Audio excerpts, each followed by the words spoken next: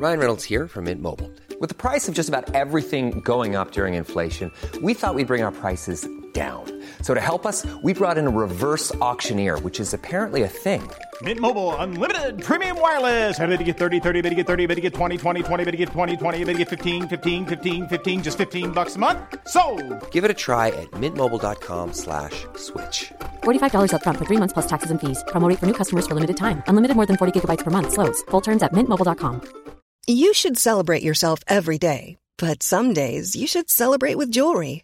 Whether you want to commemorate an unforgettable moment or just bring some added sparkle to your collection, Blue Nile can offer you expert guidance and a wide assortment of jewelry of the highest quality at the best price. Go to BlueNile.com today and experience the ease and convenience of shopping Blue Nile, the original online jeweler since 1999. That's BlueNile.com. BlueNile.com.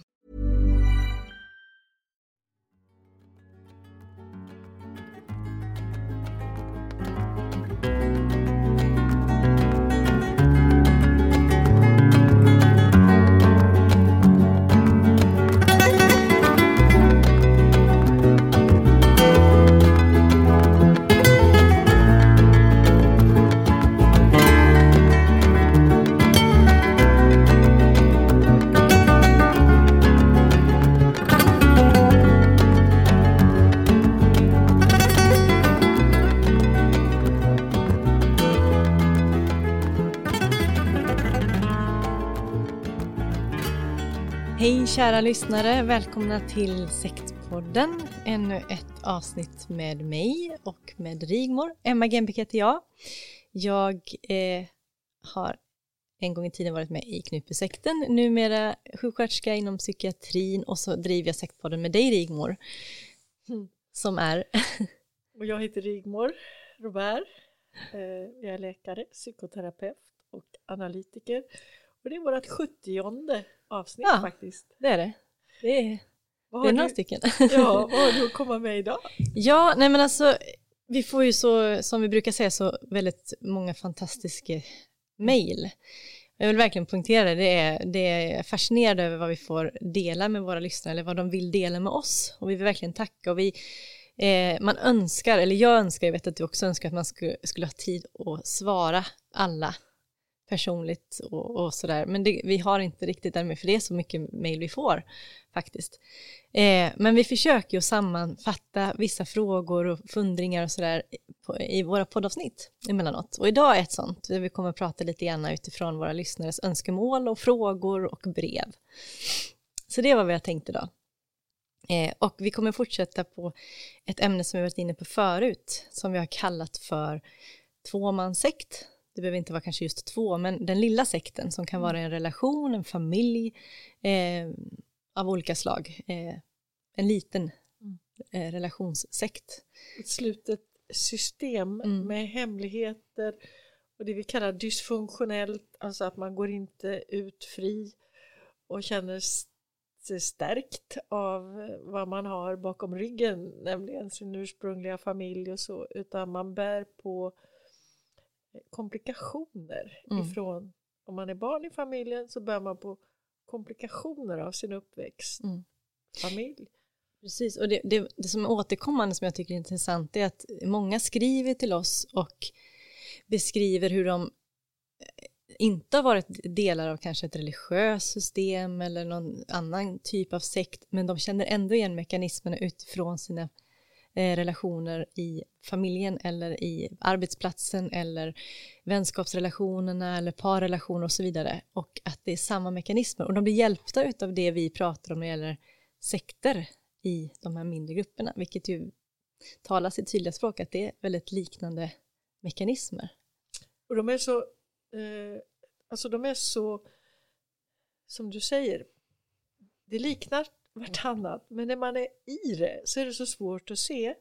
Och jag tror det är det våra lyssnare uppskattar, att man kan få aha-upplevelser. Man kan känna igen någonting liknande tydligen i sina egna liv. Och som man har erfarenhet av. För att det är, någonstans så är det hur vi människor, att vi är sociala varelser och att vi behöver varandra i samarbete, i familjebildning, i samhället i stort. Men att det alltid kan dra snett som det kan. Det som är bra och värdefullt kan också fara ner i diket. Och det finns ett dike, så att säga, billigt talat, på varje sida om vägen. Vilket mejl ska vi börja med idag, tycker du? Nej, men vi har ett mejl. En kvinna som har beskrivit att hon har växt upp i en dysfunktionell familj. Och hon har sviten av det i vuxen ålder. Fått jobba med sig själv. Men det som intressant... Har hon preciserat vad det var, på vilket sätt den var dysfunktionell? Nej, det har hon inte gjort i det här fallet. Utan hon har lagt mer krut på att berätta om hur det är idag. Och där hon har berättat bland annat mycket omkring att hon märker att hon söker sig till liknande personer med, som hon kallar, sektledartendenser senare som vuxen. Både när det gäller hennes relationer i kärlekslivet, arbetsplatser, vänskapsrelationer, så hamnar hon gång på gång dras hon till de här typen av personer som liknar hennes uppväxt och det hon har varit med om tidigare. Med manipulation och maktspel och så vidare. Och hon säger själv att är det bara ett vanemönster eller vad är det? Hon beskriver bland annat så här att om jag går in på en fest där det är 100 personer så hamnar jag tillsammans med den där enda sektledaren med narcissistiska och psykopatiska drag som finns på den här festen och kanske till och med går hem med honom sen. Och varför gör jag så, undrar hon. Vad är det som gör att jag ständigt hela tiden? Och hon tycker till och med att det ibland bara är slumpen som gör att hon hamnar i det. Hon förstår. Rigmor, finns det något svar på det här? Vad kan man... En enkel utgångspunkt är ju att de här som skulle kunna vara sektledare, det är ju ofta vad vi kallar karismatiska personligheter. Så de personer som är lite färgstarka, dominanta, oblyga, på ett eller annat sätt är någon typ av centrum. Och vår lyssnare attraheras av det på något sätt. Och sen kanske hon känner, nej, nu blir det ju... För att det här är ofta personer med, som hon själv är inne på, en narcissistisk problematik. Och då är det så att det är sprak och gnister i den första kontakten. Sen kommer komplikationerna när man lär känna varandra och ska leva med varandra på nära håll. Och sen undrar hon då, varför blir det så här? Och igen och igen. Och då tänker jag att lammet, de snälla, man pratar i Bibeln om att man ska inte vara som ulvar, man ska vara som får i jorden och allt det där. Men det är ju då så att fåren drar till sig vargarna. Ja. Så är jag en snäll, så kan jag väcka aptit hos de här. Snäll menar jag alltså följsam, men kanske också intresserade. Det syns ju antagligen i blicken på oss.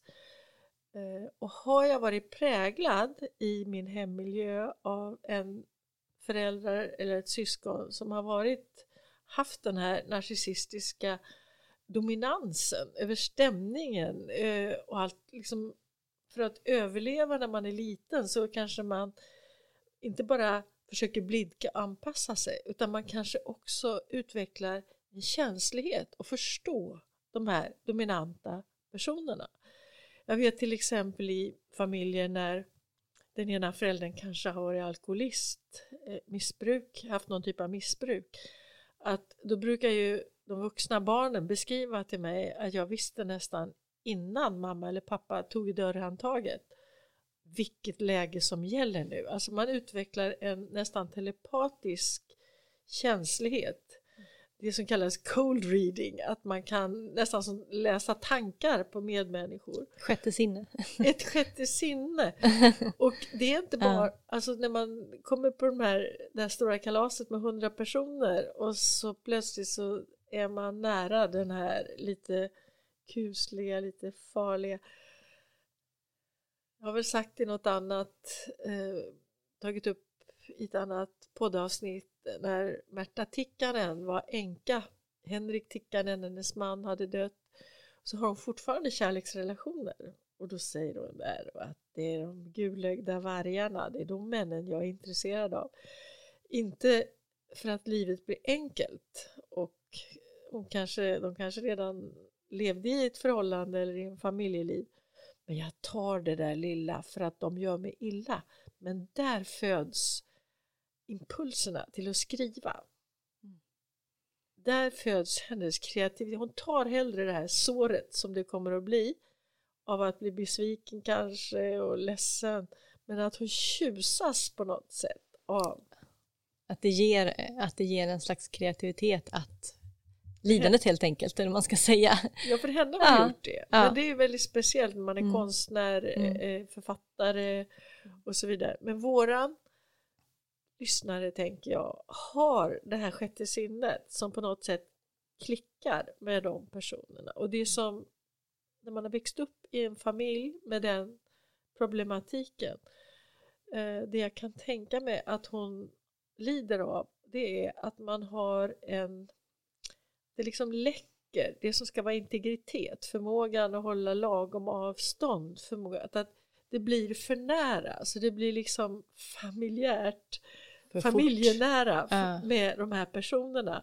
Och då känner hon igen det här mönstret. Så att om jag hade varit hennes psykoterapeut eller läkare och vi hade pratat om det, hade vi nog pratat om det där. När kom du för nära? Vad var det som lockade den här personen till dig? Eller att du intresserade dig för den, så att den här liksom magnetismen började funka. Och så hade vi kanske därifrån pratat om förmågan att hitta den här optimala distansen till olika personer. För att har man vuxit upp i en dysfunktionell och haft den här, att man har anpassat sig, så kan det precis vara det att man tycker inte man har rätt. Man förstår inte riktigt hur man ska kunna backa lite lagom. Utan man går i liksom det här blidkande försöken att hjälpa till och försöken att förstå, och man visar empati till man har blivit, som det kallas, involverad. Kan det vara, jag tänker så här att du pratar om det med sjätte sinnet eller att läsa av situationer, att man blir väldigt bra på det. Det kan jag också känna igen utifrån min tid i Knutby, det här när det var svårigheter. Framförallt omkring Kristi brud, när hon fick sina raseriutbrott och allt det här, att man försökte att liksom snabbt läsa av för att kunna balansera upp det hela. Och om man lär sig det, då blir man också en ganska, kan jag tänka i alla fall, en person som är bra, är trevlig omkring sig, därför att man hela tiden väger upp och ser till att stämningen blir bra, och man liksom, man blir bekväm på något sätt för omgivningen, för att man bråkar inte, utan man ser till att det är lugnt, och man försöker att hitta balansen och se till att alla mår bra och så vidare. Och det är väl väldigt vanligt att barn som växer upp i relationer som är dysfunktionella just bibringar sådana funktioner, om man ska säga. Så att de lär sig det, att göra just så. Det blir som en autopilot i en, som man får, det är det jag menar med att man får liksom träna på att vara nära utan att vara liksom komma för nära. Därför att de här personerna som är potentiella sektledare, karismatiker och vad vi kallar dem för, de är också ofta instabila. De är som Sagas Narcissus, när han tittar sig i den här horisontella vattenytan och ser sig själv, så det är liksom glitter runt, jag menar, solljus i nacken, det blir som ett sken runt mig. Och så behövs det bara en liten motgång eller en liten besvikelse eller ett ord av kritik, liksom, så är det känns det som en putt i baken, och så störtar man ner i det här kalla vattenhålet där det är mörkt, och då slår ju den här personen om och blir tvärtom i de här som du beskrev i ert fall, när ni hade den här kvinnliga sektledaren som hade raseriutbrott, och dessemellan skulle det vara kärlek och andlighet och så nya raseriutbrott. Precis.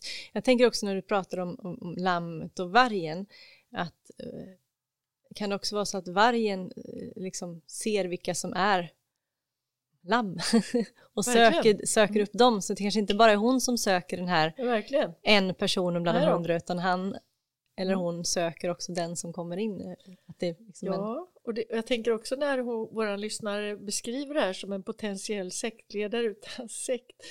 Man är ju ingen sektledare utan följare, som Emily sa i förra avsnittet. Så att det här, våra lyssnare, hon har liksom potential för att bli kanske en möjliggörare. Som de här personerna vill ha omkring sig. För de är ju vana vid att när de faller ner i svarta hålet, då brister relationer och då blir det svek och då blir det upprört och så vidare. Så att det är nog en ömsesidighet där som hon spelar med eller hamnar i på gott och ont. Ja, intressant. Ska vi gå vidare eller? Känner vi? Ja, vi är inte alls färdiga, men vi går vidare. Ja, jag förstår att det finns väldigt mycket mer man kan prata om. Jag tänker att då kan vi gå vidare till ett mejl vi har fått av en kvinna som hon beskriver sig själv som lite äldre, hon är 65. Och har också en dysfunktionell familjerelation bakom sig, och vilket gör att hon beskriver sig själv som både vilsen. Och hon, trots sin ålder, känner hon att hon vet inte vem hon är. Hon vet inte sin innersta vilja och hittar inte sin egen kreativitet, uttrycker hon. Hon känner sig väldigt vilsen i sig själv trots sin ålder, som hon beskriver. Att det känns nästan löjligt att inte kunna veta vem man är när man är i den åldern. Och då undrar hon, är det någon idé? Går det att hjälpa någon genom till exempel psykoterapi när man är i den åldern? Eller är det lite kört? Vad säger du? Vad kan man få? Verkligen inte. Det är aldrig kört. Bara att hon ställer den frågan och identifierar sin upplevda vilsenhet. Det gör ju att hon indirekt söker en partner. Därför att det är ju inte så att vi människor, kanske om man är diktare, författare, att man kan sitta och skriva böcker. Jag är så här, jag gör så här, jag tänker så här. Men annars är det ju i mötet med varandra som man lär känna sig själv. Jag tänker att du vet nog på ett sätt mer om hur jag är, för du har lärt känna mig som jag, än om jag skulle beskriva mig, så är jag lite grann faktiskt som våran lyssnare här, att ska jag tänka på mig själv så blir det tomt på något sätt. Men i mötet med människor, så jag tänker att i en nära vänskapsrelation eller i en terapisituation, då ska hon faktiskt vara i den åldern ganska noga med. Om hon går i terapi så ska hon känna, jag brukar rekommendera, pröva 3 samtal och sen gör en utvärdering. Är det här ger det här mig? Därför att hon beskriver inte en akut problematik, utan hon beskriver ett möte med sin egen existentiella identitet. Och då behöver man möta någon person där man känner att den här människan, då är det som att jag själv, det är ungefär som man framkallar förr i tiden ett foto, att det var bara en plåt med tvärtom ljus på, men sen i framkallningsbadet så ser man plötsligt, det här var bilden. Och så kan det vara i en terapi, men det kan också vara så i en kärleksrelation eller i en vänskapsrelation. Men det kan också vara så att om man har ett intresse, jag tycker ju om hästar, eller jag tycker ju om våra hundar, eller det är kul att vara med i en bokcirkel eller något sånt. Att man utifrån det intresse man har, så hamnar man bland människor som ger ett gensvar. Och då tänker jag att det är en skön känsla när man kanske i dialoger eller känner att man blir förstådd och känner att det där kanske inte var så dumt. Det uppskattas ju, eller också tvärtom. Ja, men det där reagerade de emot. Varför då? Jaha, jag har nog van att tänka så här. Så man liksom lär känna sig själv, tänker jag. Att man lär känna sig själv genom andra. Ja, jag tror det. Ja. Och jag tycker våran lyssnare är lite inne på det när de frågar efter terapi. Och jag vill verkligen säga att det är aldrig kört. Utan det är tvärtom väldigt kul och spännande, tycker jag, att jobba i psykoterapi med en person som har levt större delen av sitt liv. För vi har ett så stort material att utgå ifrån. Mm. Ja, det måste ju vara på ett helt annat sätt än att jobba med någon som är 20. Ja, det är annorlunda. Bägge delarna är ju lika roliga faktiskt. Lika roliga vill jag påstå. Lika intressanta. Men det är annorlunda för att det är ett annat perspektiv. Och då, eftersom jag är äldre än vår lyssnare här, så kan jag ju säga det också, att i mitt yrke så är det faktiskt, om man får ha hälsan och skallen och allt minnet i behåll, så är det en fördel att ha levt, tycker jag, i de stora livskapitlen har man gått igenom. Och det är väldigt inspirerande då att följa personer som du också, som är i en period där jag var på 90-talet kanske. Där är det åldersmässigt nu. Ja, precis. Ja. Nej, jag tänker också, om jag tänker utifrån mig själv, när man har känt sig vilsen, så tycker jag i alla fall att också har varit, dels har det varit skönt att kunna åtminstone hitta de punkter i livet som har varit fasta, om man nu har sådana. Det finns ju de som kanske inte har det, men de flesta har väl kanske några punkter i alla fall att hitta liksom och luta sig mot. Och dels som Vad du säger, menar du då med punkter? När jag tänker på relationer eller perioder som har varit stabila, eller som har varit men någonting som jag kan falla tillbaka på som ändå känns tryggt. Liksom. Och sen så att det här som du säger med faktiskt ett intresse eller att hitta det, för mig har det varit att hitta sig själv väldigt mycket, att söka vad tycker jag om, som du säger, det här med hästar, hundar som du beskriver, böcker, det blir någon slags, och jag tror att man behöver kunna identifiera sig själv på ett konkret sätt, eller att man känner sig mer Ja, det får man ju tänka på när man är ute på, nu har mörkret fallit här utanför över Järlasjön, och då när man tittar på stjärnhimlen, om man använder sitt fokuserade seende och tittar rakt på en stjärna eller en planet, då är det som den försvinner. Därför att då använder man det här fovia-området där vi använder när vi läser, när vi har fokuserat. Men om man tittar lite bredvid, då börjar stjärnan att tindra tydligare.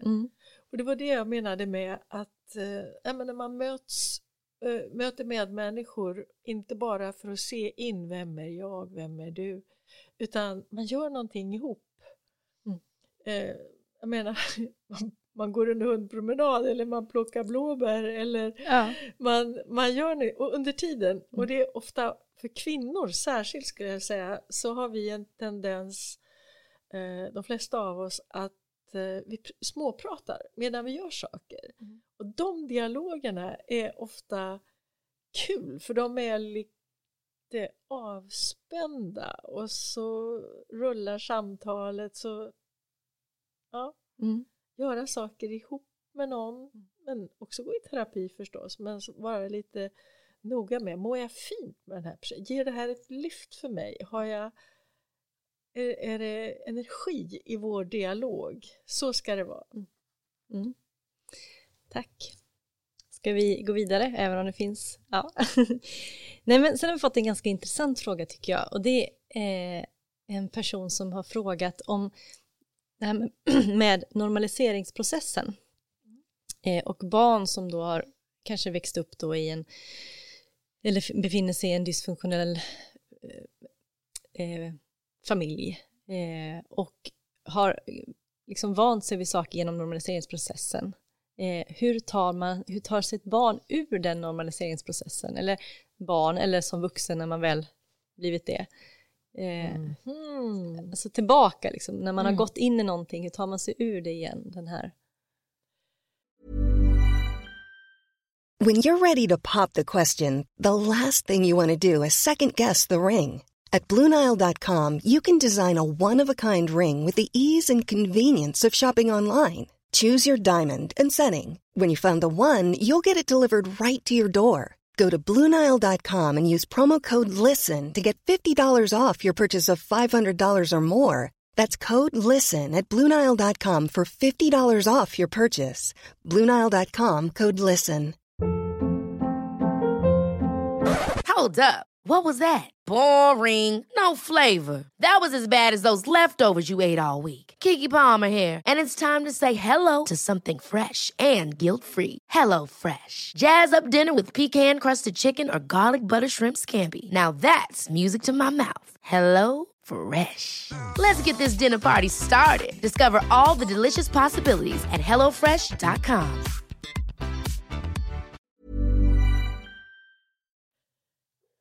Det kan jag säga. Det är en enkel fråga som egentligen handlar om ett livslångt uppdrag. Nej, men att därför att har man levt som barn i en dysfunktionell miljö så är det den ena eller båda föräldrarna som har utövat ett sånt där föräldraskap som inte bara är alltså det ideala när man är i en funktionell familj. Då kan jag identifiera att jag tror barnen tycker skönt när föräldrarna är lugn och glad. Inte lugn och ledsen. Inte glad och uppskruvad. Men lugn och glad.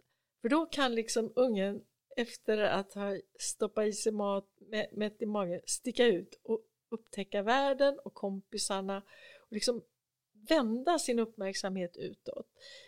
I bakgrunden med en dysfunktionell familj så har man vant sig vid, billigt talat, att hela tiden vända på huvudet. Ja, just det. Vad pågår där hemma? Ja. Liksom, kan jag tänka på, nej jag måste kolla liksom. Är mamma, hur är någon arg, är någon besviken, är det den här aggressiva tystnaden, att jag måste muntra upp, dricker pappa, alltså att man har hela tiden en liten splittring i sin uppmärksamhet.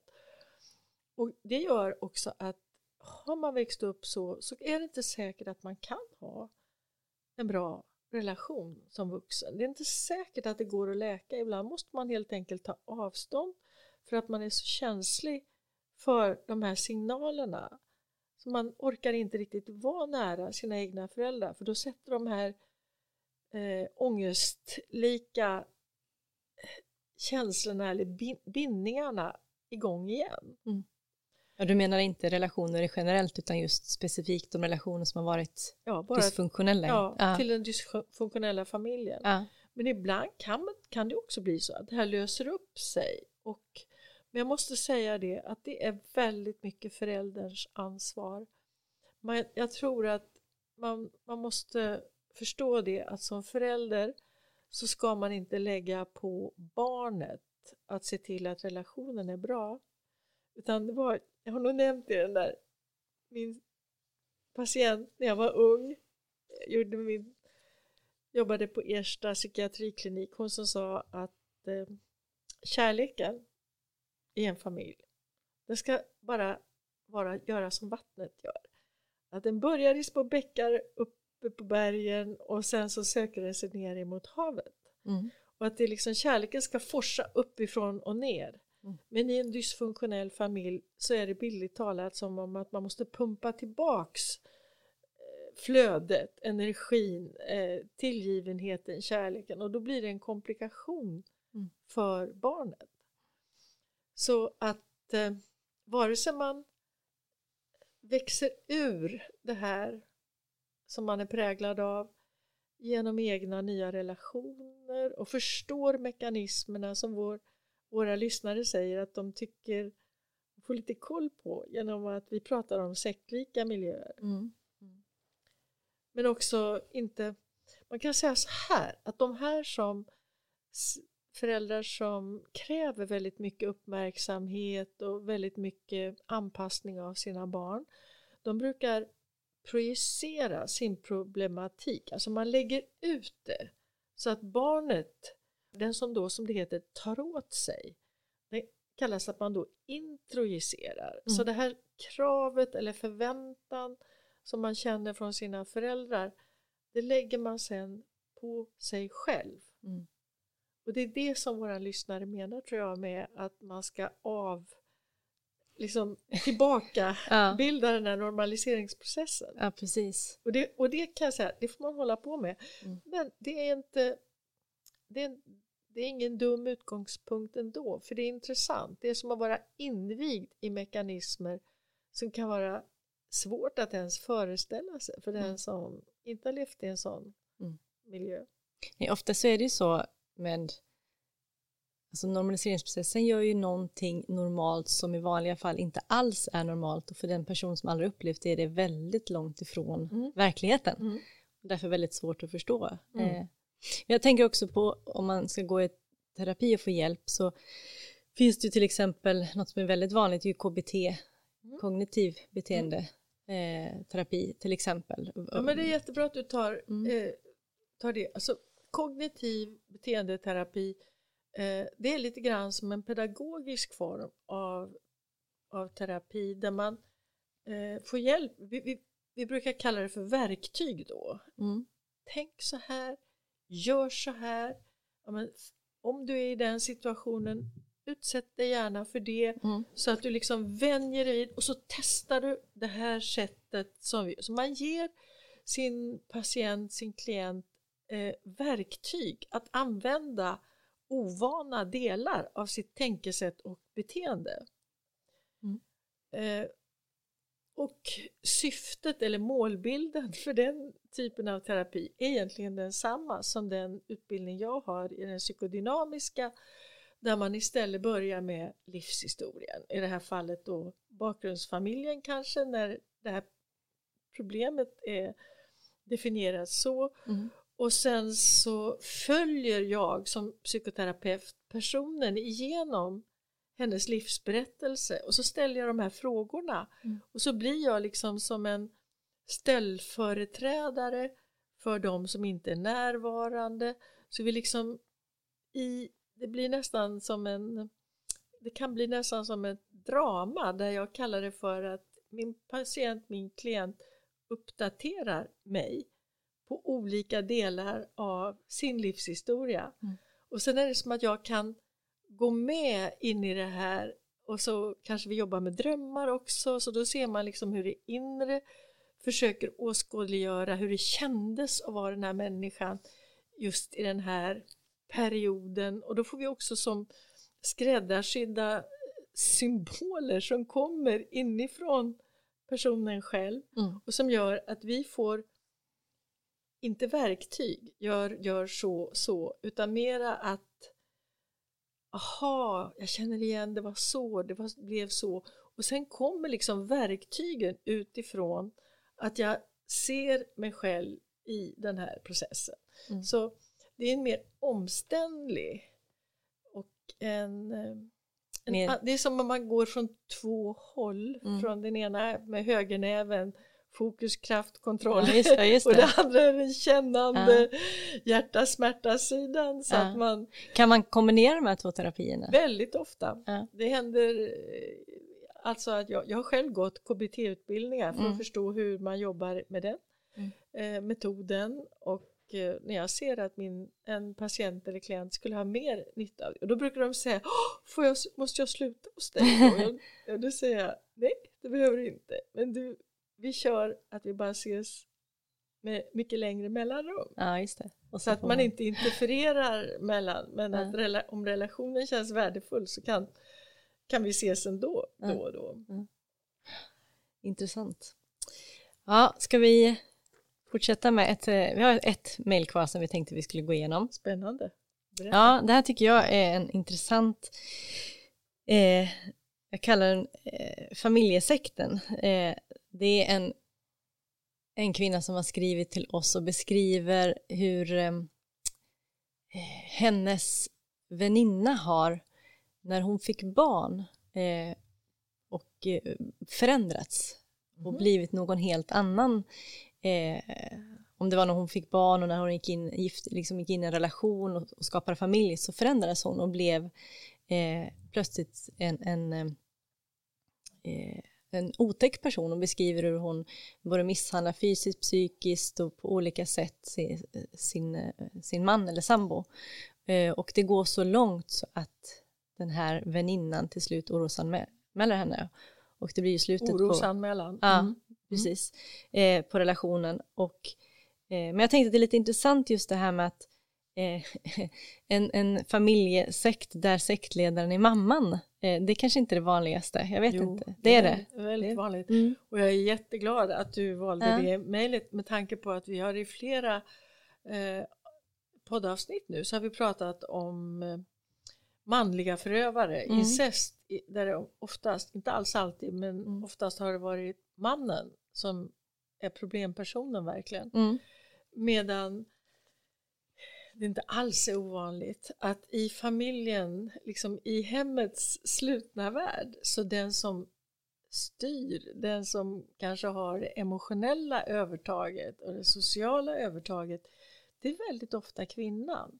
Och så upplever kanske både barnen och mannen att man anpassar sig, för att om inte hon är på gott humör, om inte hon mår bra, då är det som att stämningen i hela hemmet blir otroligt jobbig.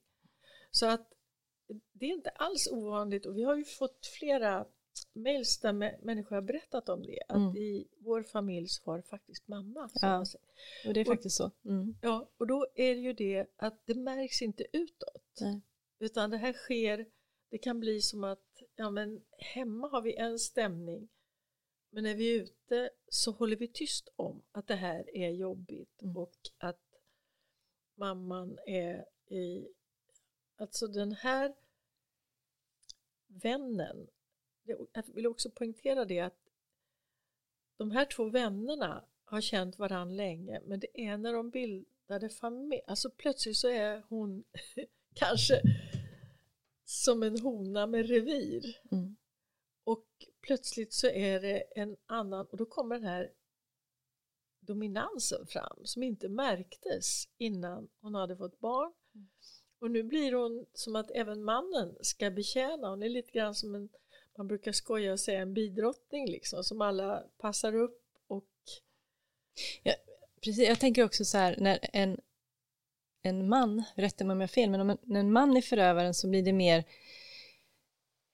kanske inte alltid, men tänker jag i alla fall oftast lite mer, hur man ska, om du förstår vad jag menar med högljudd maktutövning, eller vad man ska säga. Medan kvinnan, som när jag läser med mejlen och vad man har upplevt själv och så vidare, blir mer en tystare maktutövning med, som vi sa, med emotionella utpressningar och socialt, och även det här med att tycka synd om, eller att man utnyttjar andra värden för att få det man vill.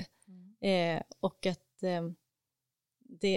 jag tänker att det kan skapa väldiga problem för barn som får anpassa sig till sånt, även om det inte kanske då alltid handlar om fysisk, till exempel misshandel eller övergrepp på det sättet. Här var det också. Var det också. Ja. Men det är som du säger, ett vanligt, jag vet att en engelsk god vän sa om sin fru, please, bara inte the silent treatment. Alltså hans fru kunde helt enkelt bli tyst och gå runt och vara sur, som det heter, och tyst i en vecka eller två. Och den utfrysningen som han upplever i sitt eget äktenskap då, det var för honom värre än råskäll eller någonting. Så att här finns det liksom olika sätt att uttrycka och utöva makten. Men det är det gamla vanliga, så att när någon blir för dominant. Så att när det gäller härskartekniker i en familj, så tror jag man kan använda samma härskartekniker som jag tror vi har pratat om i tidigare poddavsnitt i hemmiljön. Och som sagt, där är det jämställt på det viset att det kan vara både mannen och kvinnan, både mamman eller pappan, som kan ha den här kusliga och dysfunktionella dominansen. Och då är ju den andra föräldern en möjliggörare. Utan det är att det ska vara bra stämning i familjen. Jag understryker det är föräldrarnas ansvar. Man kan inte begära det av barnen. Jag får också för mig när vi pratar om det här att det är svårare att avslöja också den här typen av härskartekniker, för att de är just tysta. Och att de använder knep. Ja, men det här, jag tänkte också på den här kvinnan beskriver hur hennes väninna då ringer till henne och gråter och då ska hon tycka synd om henne. Och det är ju ett knep som kan vara väldigt svårt att värja sig emot, tänker jag, när man använder det. Och använder man det inom familjen gentemot man och barn, om vi nu talar om kvinnan i det här fallet, så känns det som det är inte lika lätt att värja sig från, tänker jag. Nej, den här kvinnan som vår lyssnare beskriver, hon låter ju som att hon har en narcissistisk problematik och de pendlar ju mellan å ena sidan självömkan och å andra sidan triumf. Så att triumf när man pucklar på i det här fallet mannen, och det hörs ju att vår lyssnare då som är vän, hon saknar ju den här vänskapen. Därför att innan det här beteendet tog över så var ju det här naturligtvis en dynamisk och kul person att vara med. Och det är också sorgligt då, därför att man kan känna som vår lyssnare som vän att nej, men jag har ju missbedömt. Under 20 år har jag liksom haft fel. Jag har inte sett att det var så här. Men det är inte säkert, för att man kan faktiskt gå in i beteenden och bli förändrad. Så det är inte alls säkert. Det kanske var en riktigt bra, genuin vänskap. Men nu har någonting hänt som har plockat fram andra delar av den här vännen. Och då är det ju en sorg att man inte längre kan dela allt som man har gjort. Utan man tvärtom. Och jag tycker våran lyssnare verkar ha gjort alldeles rätt att hon gör en orosanmälan därför att hon ser till barnen. Ja, precis. Och hon ser att i den här familjen så utvecklas ett dysfunktionellt mönster. Barnen mår inte bra. Och då är ju förhoppningen att en dag så kommer hennes vän att tacka och säga: det var bra, tack för att du satte stopp för mig. Jag vet inte vad jag hade kommit in i för mönster. Det var den brevskrivaren tror jag som också kände igen sig i hur jag hade gjort orosanmälan och fått på mig väldigt mycket aggression och hat i sekten. Och då kan jag säga att det kan bli så en vänskapsrelation som det blev för mig. Att jag fått istället så mycket värme och förståelse från er, så det har blivit ett antal vänskaper istället, och att det kan komma tillbaks även i det här fallet.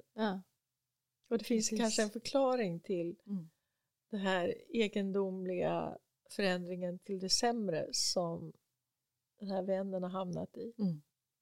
Ja, och hon beskriver ju precis som du säger också det här sorgen av att ha förlorat.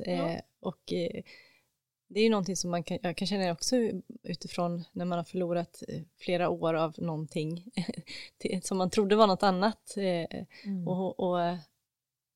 och ska försöka förhålla sig till det sen. Det är inte så enkelt. Och man kan känna sig, som sagt, kanske lättlurad, eller man känner, som du säger, varför såg inte jag någonting? Hur kunde jag gå på det här eller så vidare. Men det är inte alltid, det är inte som du säger, det kanske inte ens går att se för att det inte finns där på det sättet då.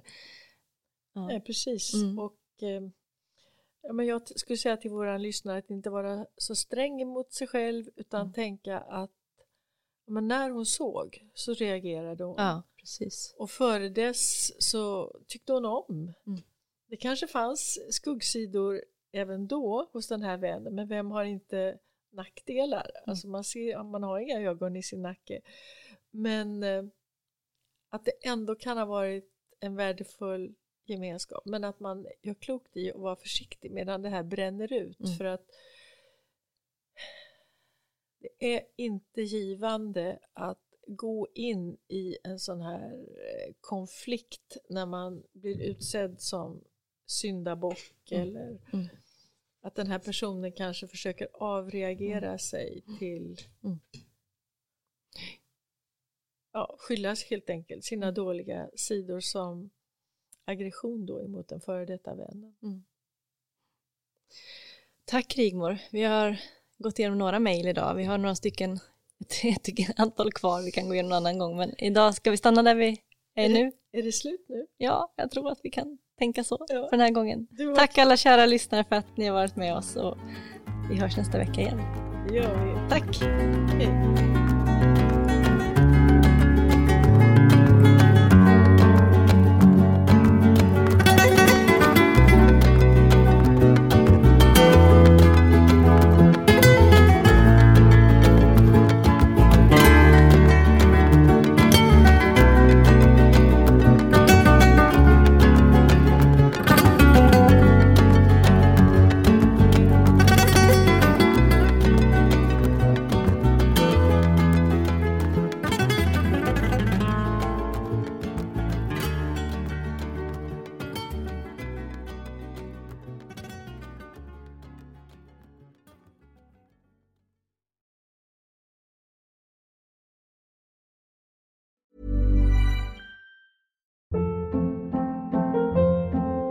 Hold up. What was that? Boring. No flavor. That was as bad as those leftovers you ate all week. Keke Palmer here, and it's time to say hello to something fresh and guilt-free. Hello Fresh. Jazz up dinner with pecan-crusted chicken or garlic butter shrimp scampi. Now that's music to my mouth. Hello Fresh. Let's get this dinner party started. Discover all the delicious possibilities at hellofresh.com.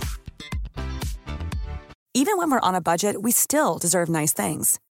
Quince is a place to scoop up stunning high-end goods for 50 to 80% less than similar brands. They have buttery soft cashmere sweaters starting at $50, luxurious Italian leather bags, and so much more. Plus, Quince only works with factories that use safe, ethical, and responsible manufacturing. Get the high-end goods you'll love without the high price tag with Quince. Go to quince.com/style for free shipping and 365-day returns.